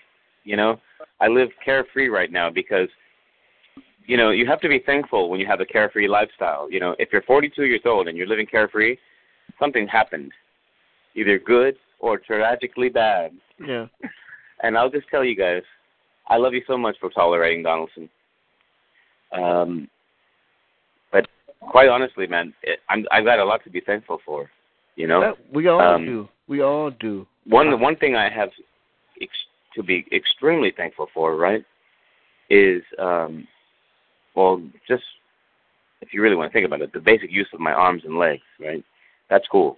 I can pedal a bike, right? I can use both arms and I can do the window cleaning thing. But then I can also type with both hands, right? I'm very blessed. So, if you really think about it, like, we need to respect each other and respect people all across the planet. Yeah. In another dimensions. And by doing so, what we're going to doing is creating a world where we don't have to worry about wars or any of that because we're going to respect each other's fingertips. You know what I mean? Mm-hmm. And by doing so, we're going to establish order, But I'm just thankful, that there's people, right, that are way ahead of me right now in the world when it comes to thinking about these things. But then I also have to thank the fact that I've been waking up as well. So thank the fact that you've been waking up, folks. If you've been waking up to anything. Yeah. Yeah, hold on. We're this is a good discussion. I cannot hear you, brother. About Thanksgiving. It's a good discussion. Now hold on.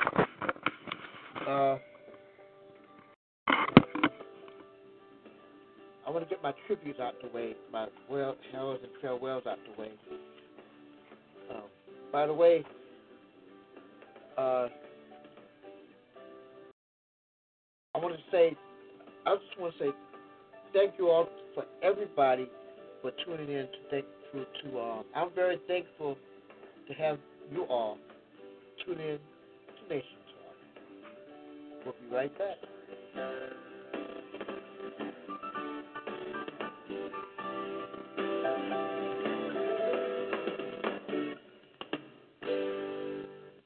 This is the story of a boy wizard whose name was Larry Smarter. Larry, why weren't you in Professor Dicky Doodle's mythical creature classification class? Larry wanted to go to college, so he visited knowhowtogo.org to find which classes he really needed. You missed the lesson on telling dragons from dragonflies. Right. I want to go to college, so I'm taking Algebra 2, Biology, and a foreign language. Foreign language? You mean so you can talk to unicorns? Well, not exactly, unless they're French. But Larry had no time for unicorns, or even for Miss Petunia Tootie's time-traveling tutorial, which met every other yesterday at 25 o'clock. Sorry I'm late. My star clock game went into overtime. And he knew knowhowtogo.org was way better than hoping for a snockball scholarship. So, while his friends all aced invisibility, when Larry finally got to college, they were nowhere to be seen. Brought to you by the American Council on Education, Lumina Foundation for Education, and the Ad Council. Have you ever dreamed of being a karate master? Yeah! Well, stop dreaming and start chopping with the Karate Glove. Hi, my name's Molly, inventor of the Karate Glove, and I have just 1.5 words for you. Hi-ya! The Karate Glove chops through anything. Just put it on and instantly chop through wood, concrete, brick walls, trees, small cars. It can even chop through these 8 guitars. It chops things.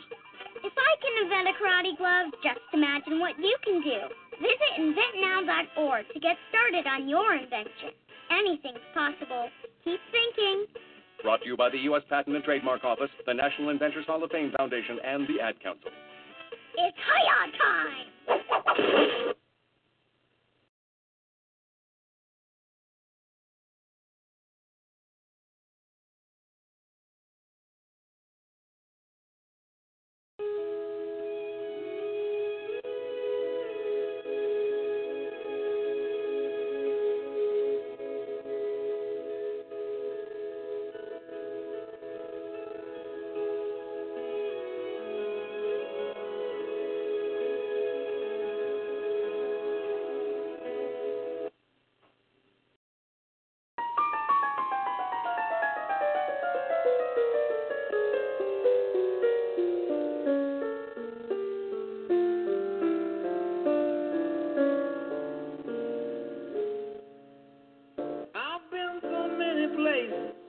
That's Leon Russell. He passed away this weekend, well, November the 12th. He was 74. This is one of the songs that he did. He wrote. Ray Charles redid the song. If you remember Leon Russell, he's the guy with the white hair and the white beard and always wears sunglasses. He was a legend. He was definitely a legend in the music field. There's no one more important to me.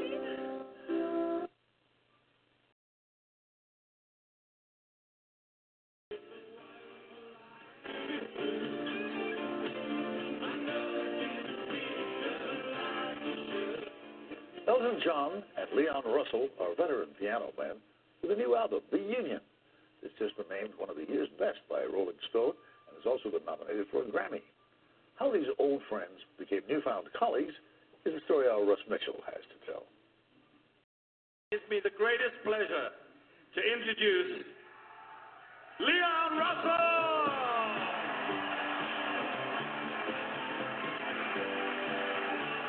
It's like watching rock and roll history reborn. So this wonderful man who looks like God or Moses comes out and plays the piano and starts singing in that voice.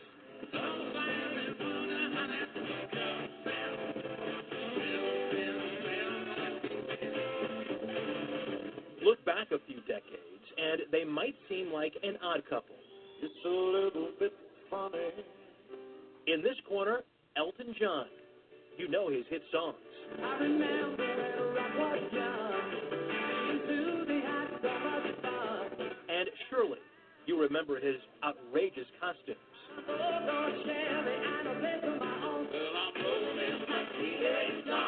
And Father Time over there. I bet you didn't think I knew how to rock the boat. That's Leon Russell.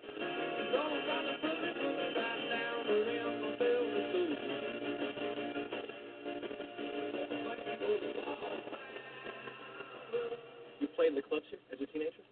Yeah, Oklahoma was a dry state. Consequently, there was no liquor laws, and I was able to take advantage of that by playing in the nightclubs at the age of 14. That's real handy. Leon Russell, a legend, age 74. Another legend that passed away was one of the top one of the composers that you may not remember his name, but you heard his music.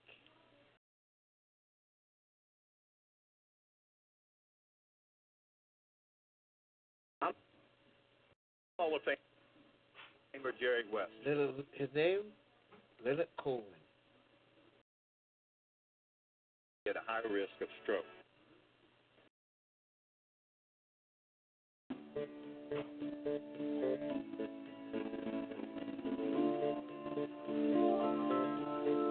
Everybody knows that the dice are loaded. Everybody rolls with their fingers crossed. Everybody knows the war is over. Everybody knows the good guys lost. Everybody knows that the fight was fixed. The poor stay poor, the rich get rich. That's how it goes. Everybody knows. Judy Collins wrote in the newest edition of Time magazine. One afternoon in 1966, Leonard Cohen came to my home in New York City to play me his song. A mutual friend, Mary Martin, had been telling me for years about this obscure poet from Montreal and how she loved his obscure poetry. When she said he had written some songs, I asked if they were also obscure. Oh yes, was her reply. Leonard arrived and talked with me and my friends, and then we went to dinner, where I learned an awful lot about Leonard and his poetry, and how he was living his girlfriend Marilyn on the Greek island of Haiti and barely scraping by. As we parted, I said, he never sent for me. He came back the next day and played Susanna, dress, rehearsal rag, and the Stranger song. I fell from my chair and said, oh my God, it was a momentous to hear Leonard singing those songs. He went right to the core with an expression that was so unusual indeed. In the last interview I saw, Leonard was sitting with his son, Adam, and said, I intend to live forever. Earlier he said, I'm dying. Both are true. They both essential ingredients of what's happening with all of us. As he put it, we must be ready for the moment, the disasters, the joy, and the sorrows. Leonard Cohen,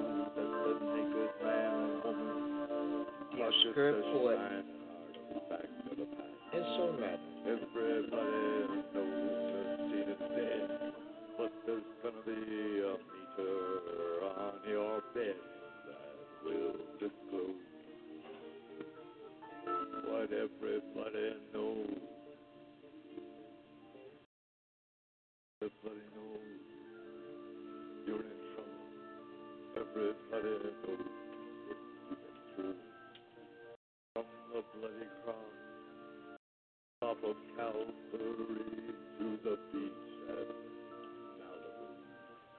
Everybody knows coming apart.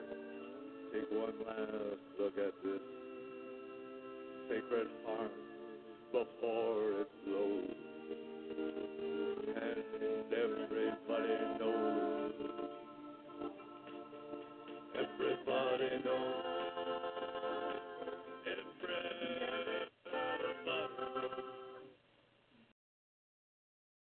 And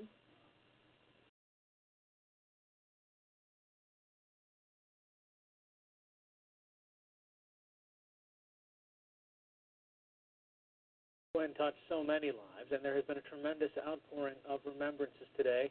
Attorney General Loretta Lynch had this to say. Gwen Ifill was a pioneering figure in American journalism who quite literally changed the face of the evening news. She met discrimination and bigotry with talent and focus, rising to become one of the most prominent journalists of her generation. She pursued her reporting with grace, intelligence, and integrity, earning her the trust of countless Americans who counted on her to present the facts of a story without slant or spin. She asked tough questions and told hard truths, but she always did so in a way that elevated rather than coarsened our national discourse. Our country is a better place because of her commitment to the truth, and she will be sorely missed, both on the air and... Hey, truth seekers, welcome back. Zach here. It's November 14th, 2016. One of the top news stories today is the death of newscaster Gwen Ifill, who's been with PBS since 1999. Prior to that, she worked for a number of major papers. She is a familiar name and face in the mainstream media. They're saying she died today, November 14th, at age 61. That is suspicious because today is a date with 61 numerology, as you see on the screen. And the word news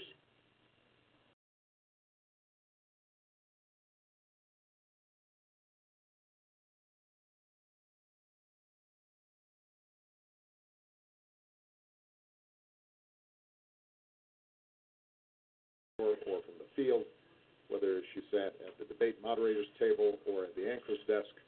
She not only informed today's citizens, but she also inspired tomorrow's journalists.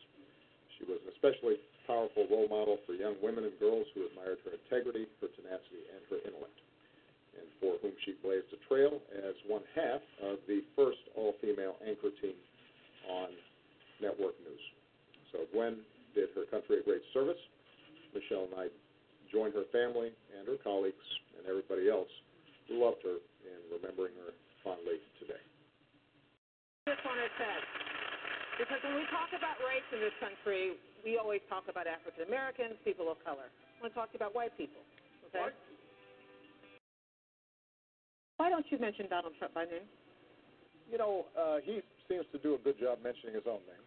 So I think I'll let him do his advertising for him. Susana Flores, the owner, is a legal resident who tried unsuccessfully to teach me how to make tortillas. Susana's sister Rosina Sandoval, who works as a waitress, is not here legally. She could easily be deported. Gwen is in Des Moines for Iowa's State Fair. This weekend, the political yin and yang of a crowded field all descended on Iowa at once and brought it into especially sharp focus. Lamar IV is the pastor of the Metropolitan African Methodist Episcopal Church in Washington. He's known the Ifill family going back decades. And Yamiche Alcindor of the New York Times. Gwen was a mentor to her. Pastor Lamar, I want to start with you. You knew Gwen in a way that none of us at the table did. Besides the church every weekend, coming up through the church, the Ifill name meant something. Indeed, Gwen's father was the general secretary of our denomination, so all official denominational literature and statistical reports carried his name. So Gwen Ifill is being remembered this morning as a pioneering journalist. The PBS NewsHour co-anchor died Monday of cancer. She was 61 years old. Ifill leaves behind a legacy of tough but fair reporting during her groundbreaking career. She wasn't afraid to explore the most sensitive and difficult topics. I'm Judy Woodruff. And I'm Gwen Ifill. When Gwen Ifill joined Judy Woodruff in 2013 to form the first all-female national network anchor team, it wasn't the first time she broke through barriers in journalism. I have a flat spot right in the front of my head from trying to break down walls my entire career, forcing diversity of thought and opinion into newsrooms and onto the air. Her career brought her to the Washington Post, where she covered her first of 7 presidential elections, and then the New York Times, where she covered the White House. In 1994, she made the jump to television, joining NBC. And to our new senior correspondent, Gwen Ifill. Welcome, Gwen. Thanks, Jim. In 1999, she moved to PBS, where she spent the rest of her career, which included multiple stints moderating debates and the historic 2008 election of America's first African-American president. The Obama campaign provided a frame for a story. It turns out I've been writing my whole life. She was an especially powerful role model for young women and girls who admired her integrity, her tenacity, and her intellect. President-elect Trump echoed those sentiments in a tribute on his Facebook page. Gwen was a broadcasting pioneer, shattering barriers throughout her career. Her words to Charlie Rose in 2009 are especially poignant today. And your hopes for Barack Obama? My hope is the same I would have for any president, which is that he succeeds. Right. I think you always hope for a president to succeed, and there's too much at stake for him not to. Such a shock yesterday. I didn't know she was ill. No, I didn't. I had known she was ill. She was very quiet about it. Her office was next to mine at NBC, so she was a mentor to me as a very young journalist. And, John, I know you sat in for her many times in Washington. Yeah, I was, the thing is, the first person who would have emailed to say, I'm sorry you lost your friend, would have been Gwen. And to think that, she was a great journalist, but for an appearance than when you were going to be on her show. Well, you wanted to be worthy. Yeah, you wanted to be worthy of her. And since I wrote that, the number of people who sent me emails and said, little people just starting out that she helped. She helped all of us in one way or another, not just the people who are fancy and famous in Washington. And that's one of the great tests of character in Washington is how you treat people nobody knows. Yes. And so true. She was Gwen Ifill, PBS News anchor. She was 61. She will definitely be missed. Well, let's wrap this. Let's make like a gift and wrap this up. But let me say this to Steel Wolves. Steel Wolves, you are hilarious. You are very hilarious. Ask me. You're very hilarious. I'm telling you. I'm reading your comments in between, and I see that. Hey, by the way, but before we go off, I have some something to be thankful for anybody who don't know or don't care. Thank you for the interview last week about my book. I really appreciate that. Well, I humbly appreciate it. That's the least I can do to at least help another fellow author get launched, because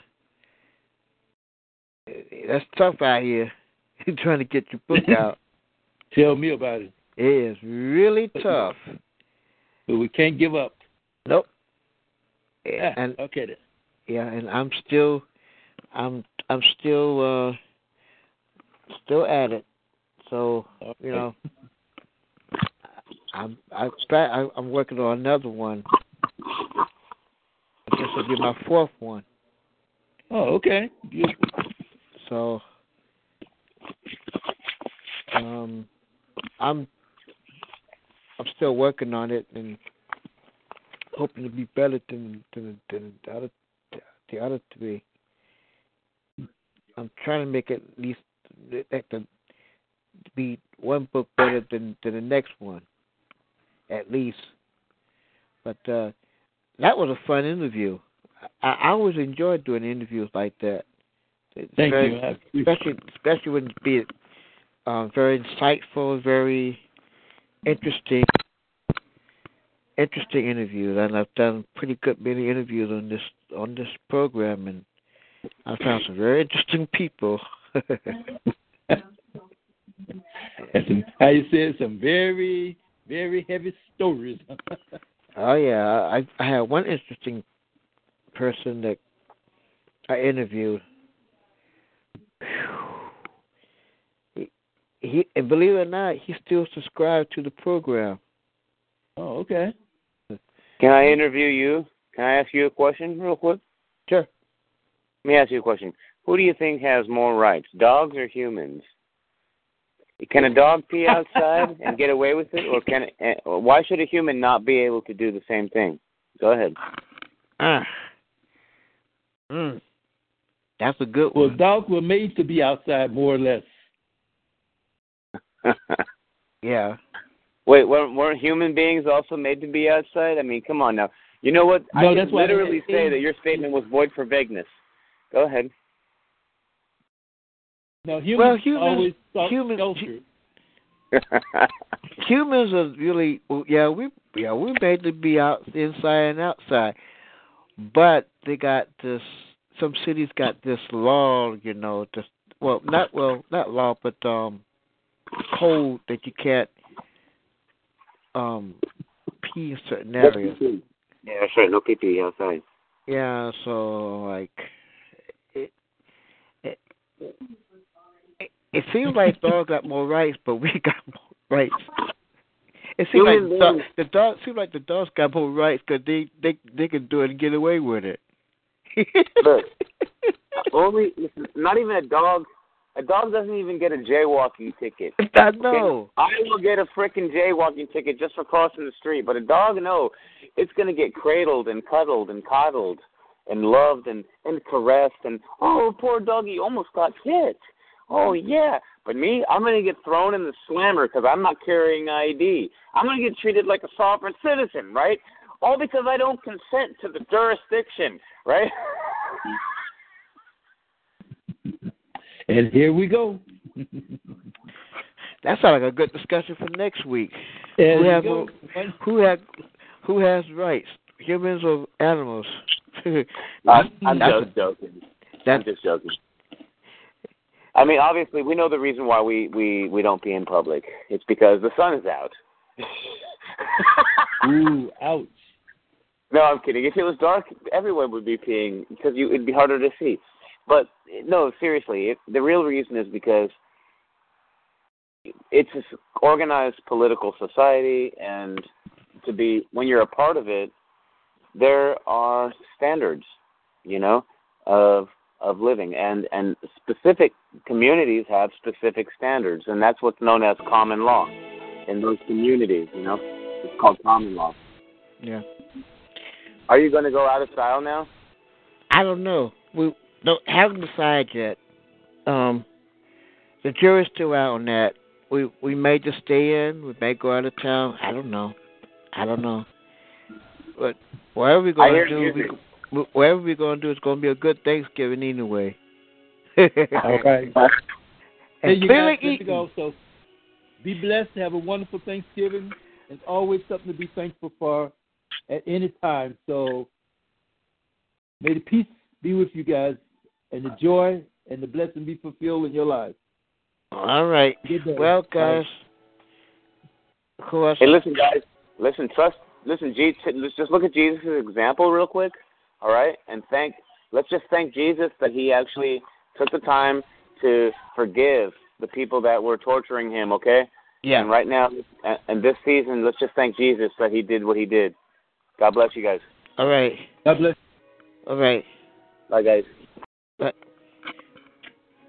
The views and opinions of Nation Talk are let's share the views of Talk Show, JReadyProductionStudio.com, and its sponsors. This has been Nation Talk, your Sunday evening forum. We'll be back on next Sunday for another Nation Talk. Until then, God bless you. Have a wonderful and safe Thanksgiving. Try not to eat too much. This is Nation Talk. You're listening to the Jam Radio Network with Minister Kenneth Jenkins.